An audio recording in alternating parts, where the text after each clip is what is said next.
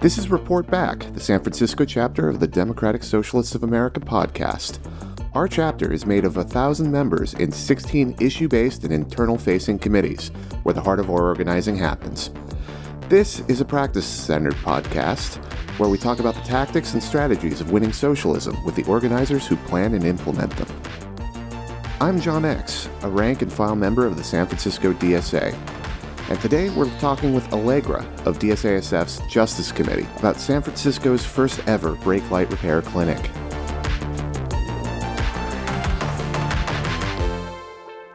This interview was recorded live at the site of the clinic, with all the road noise and sounds of volunteers working on cars that go along with it. So we apologize if the sound is a little rough at times.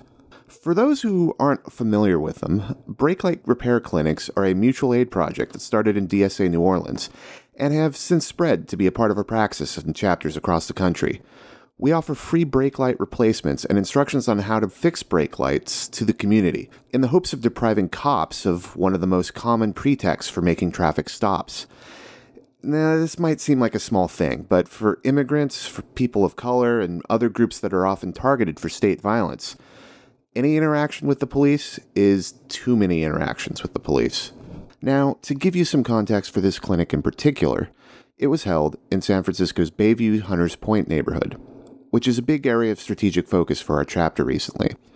The Bayview has traditionally been home to working-class black and brown people, and because of that, it's been alternately neglected by the city and targeted for racist and discriminatory policies. In addition to everything else, it's one of the hotspots for non-moving violation traffic stops, which is a class of stops that include brake light fix-it tickets. This is very much in keeping with our police department's record of targeting people of color, incidentally. A recent study found that while black people make up 5.8% of the city's population, they account for 15% of SFPD's traffic stops and 42% of their involuntary car searches post-stop.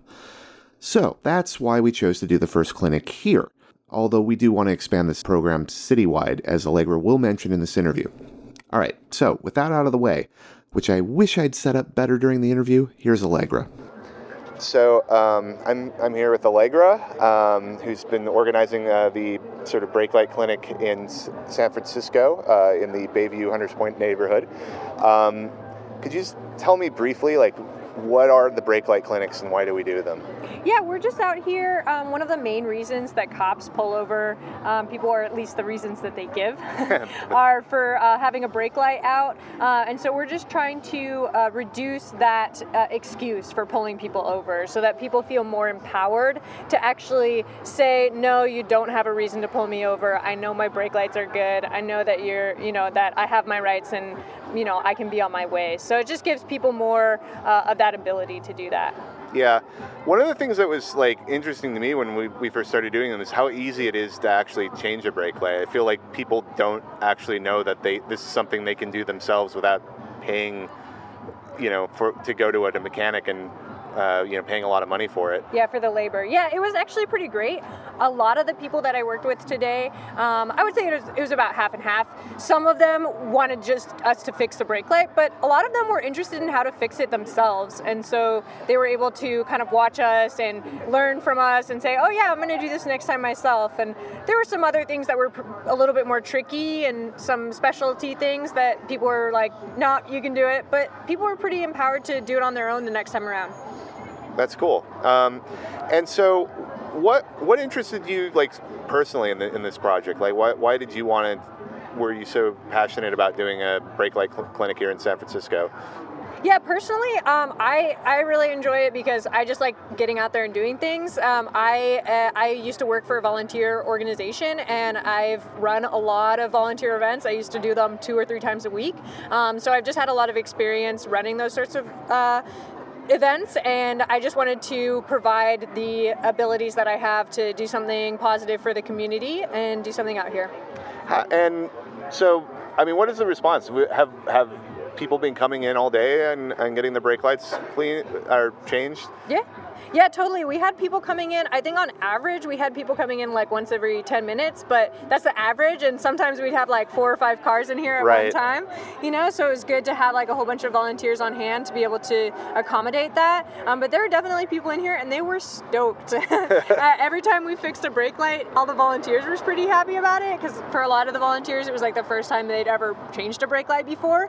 And so there would be like a big cheer going on, and then everyone would be involved, and the people who were getting their brake lights changed were like, wow, this is so great. This is the most excited brake light change I've ever had in my life, and they were happy to have the free food that was out here, and it was just a good time. We had music. Everyone seemed to be having a really good time, including the people getting the brake lights fixed.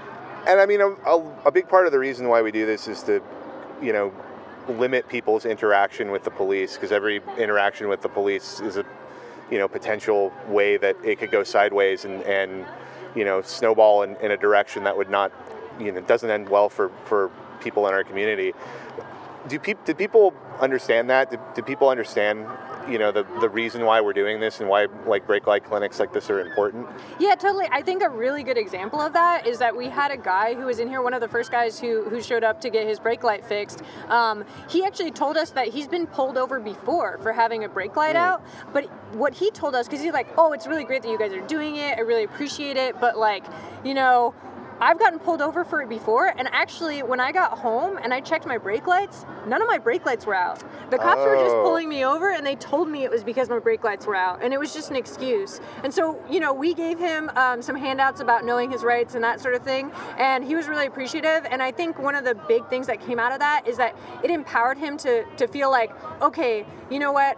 I did just get my brake lights changed. If the cops do pull me over, I can tell them, hey, no, I just got it changed. I know that they're all up to date and you don't have any reason to pull me over. And he had the materials on hand so that he could be able to just like read that sort of thing off and not feel uncomfortable and not feel like he was being taken advantage by the police. So he had a little bit more of that ability to advocate for himself and feel more comfortable driving around with a properly working brake light. Yeah.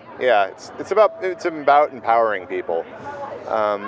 So in terms of the setup for the event, like how much planning and what went into like making this event happen?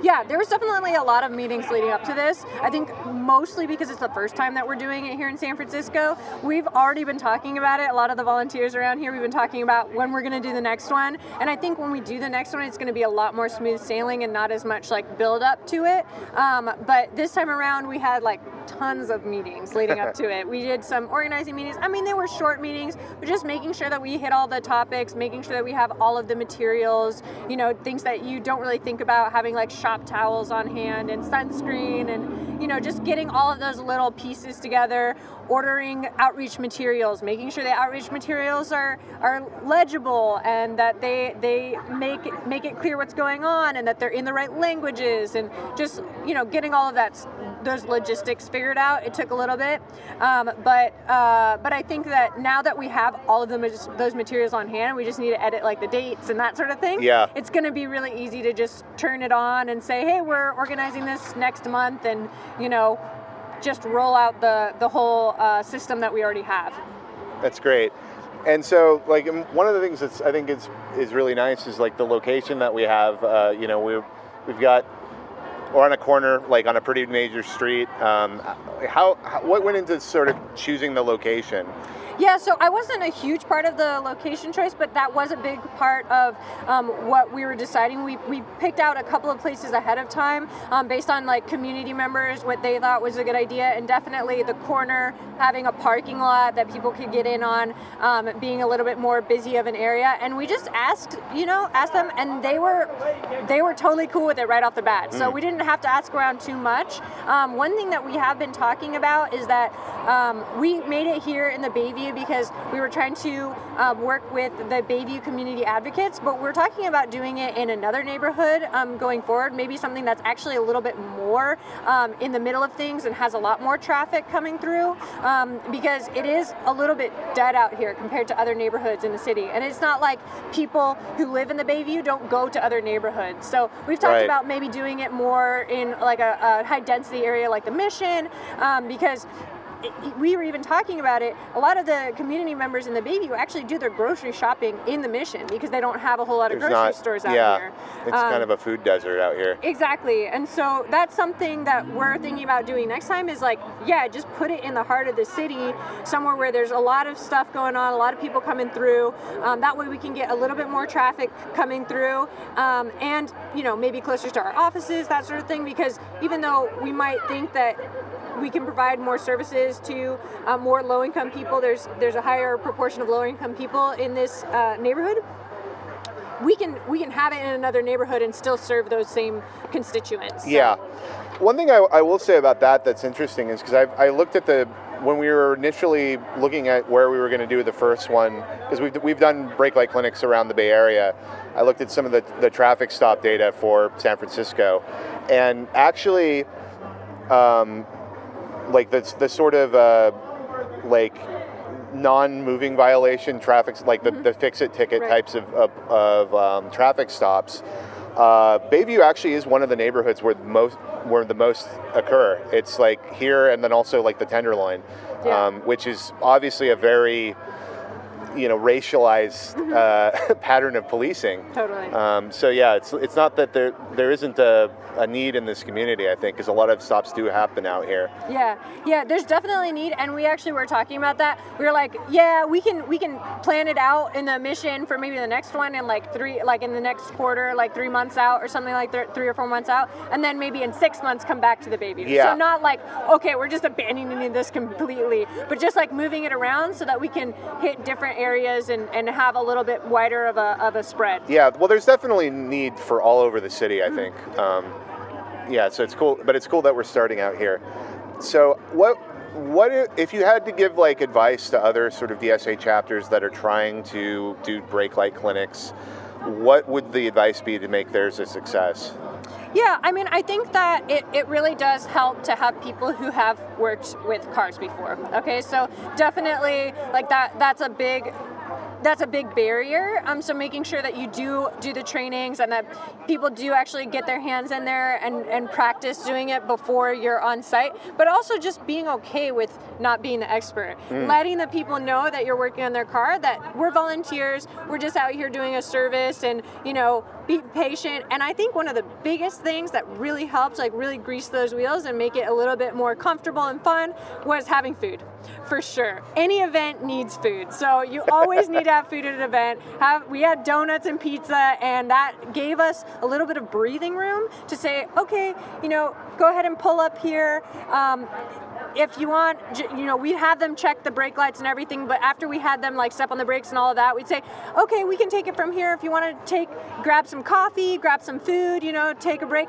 That got the customer kind of out of our hair and not like watching us, so that people were kind of nervous about it, kind of somewhere else, and then we could kind of get the work done and not feel like, oh my gosh, they're watching us break their car, like that sort of thing. So that was a huge help, is just like making sure that you have those little logistics set up. But I think it also really helped just to have a lot of people on hand, having that energy and having people be able to take breaks. And so just make sure that you get people engaged. About how many people do we have volunteering throughout the day?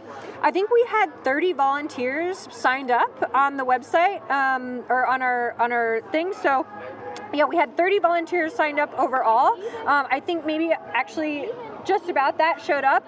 At any given time, we had probably about like 15 people on site, and that was perfect. I think that definitely like having be able to, especially when we had like 5 cars and at one time, like even though like I said the average was like once every 10 minutes or something like that, sometimes we'd have 5 cars on site, and it was good to kind of be getting people rolling through and and getting taken care of. That's definitely something I've noticed with these is that it can be a little feast or famine. Like you will have hours where no one comes, and then you'll have hours where you have 5 cars for the entire hour, because as soon as one car leaves, another car comes in. Yeah. Yeah. Totally.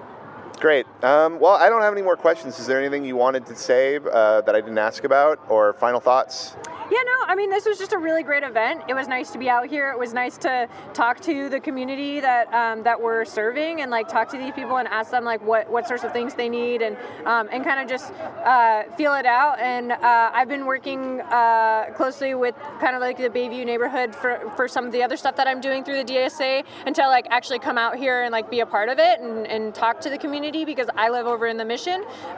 It was really nice to get that really like community feel and have people recognize my face and work with people out here. So yeah.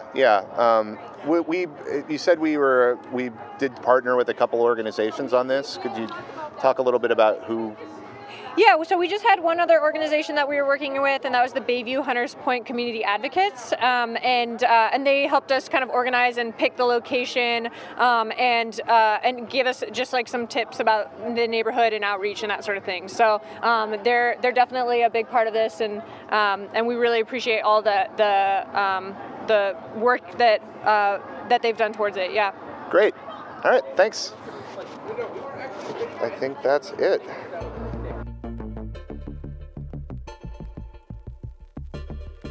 The Democratic Socialists of America is the largest socialist organization in the United States. We have over 120 chapters in 48 states. We're an activist organization, not a political party. To become a member, go to dsausa.org. To find out what our local chapter is up to, visit dsasf.org. Our intro music is by Young Chomsky.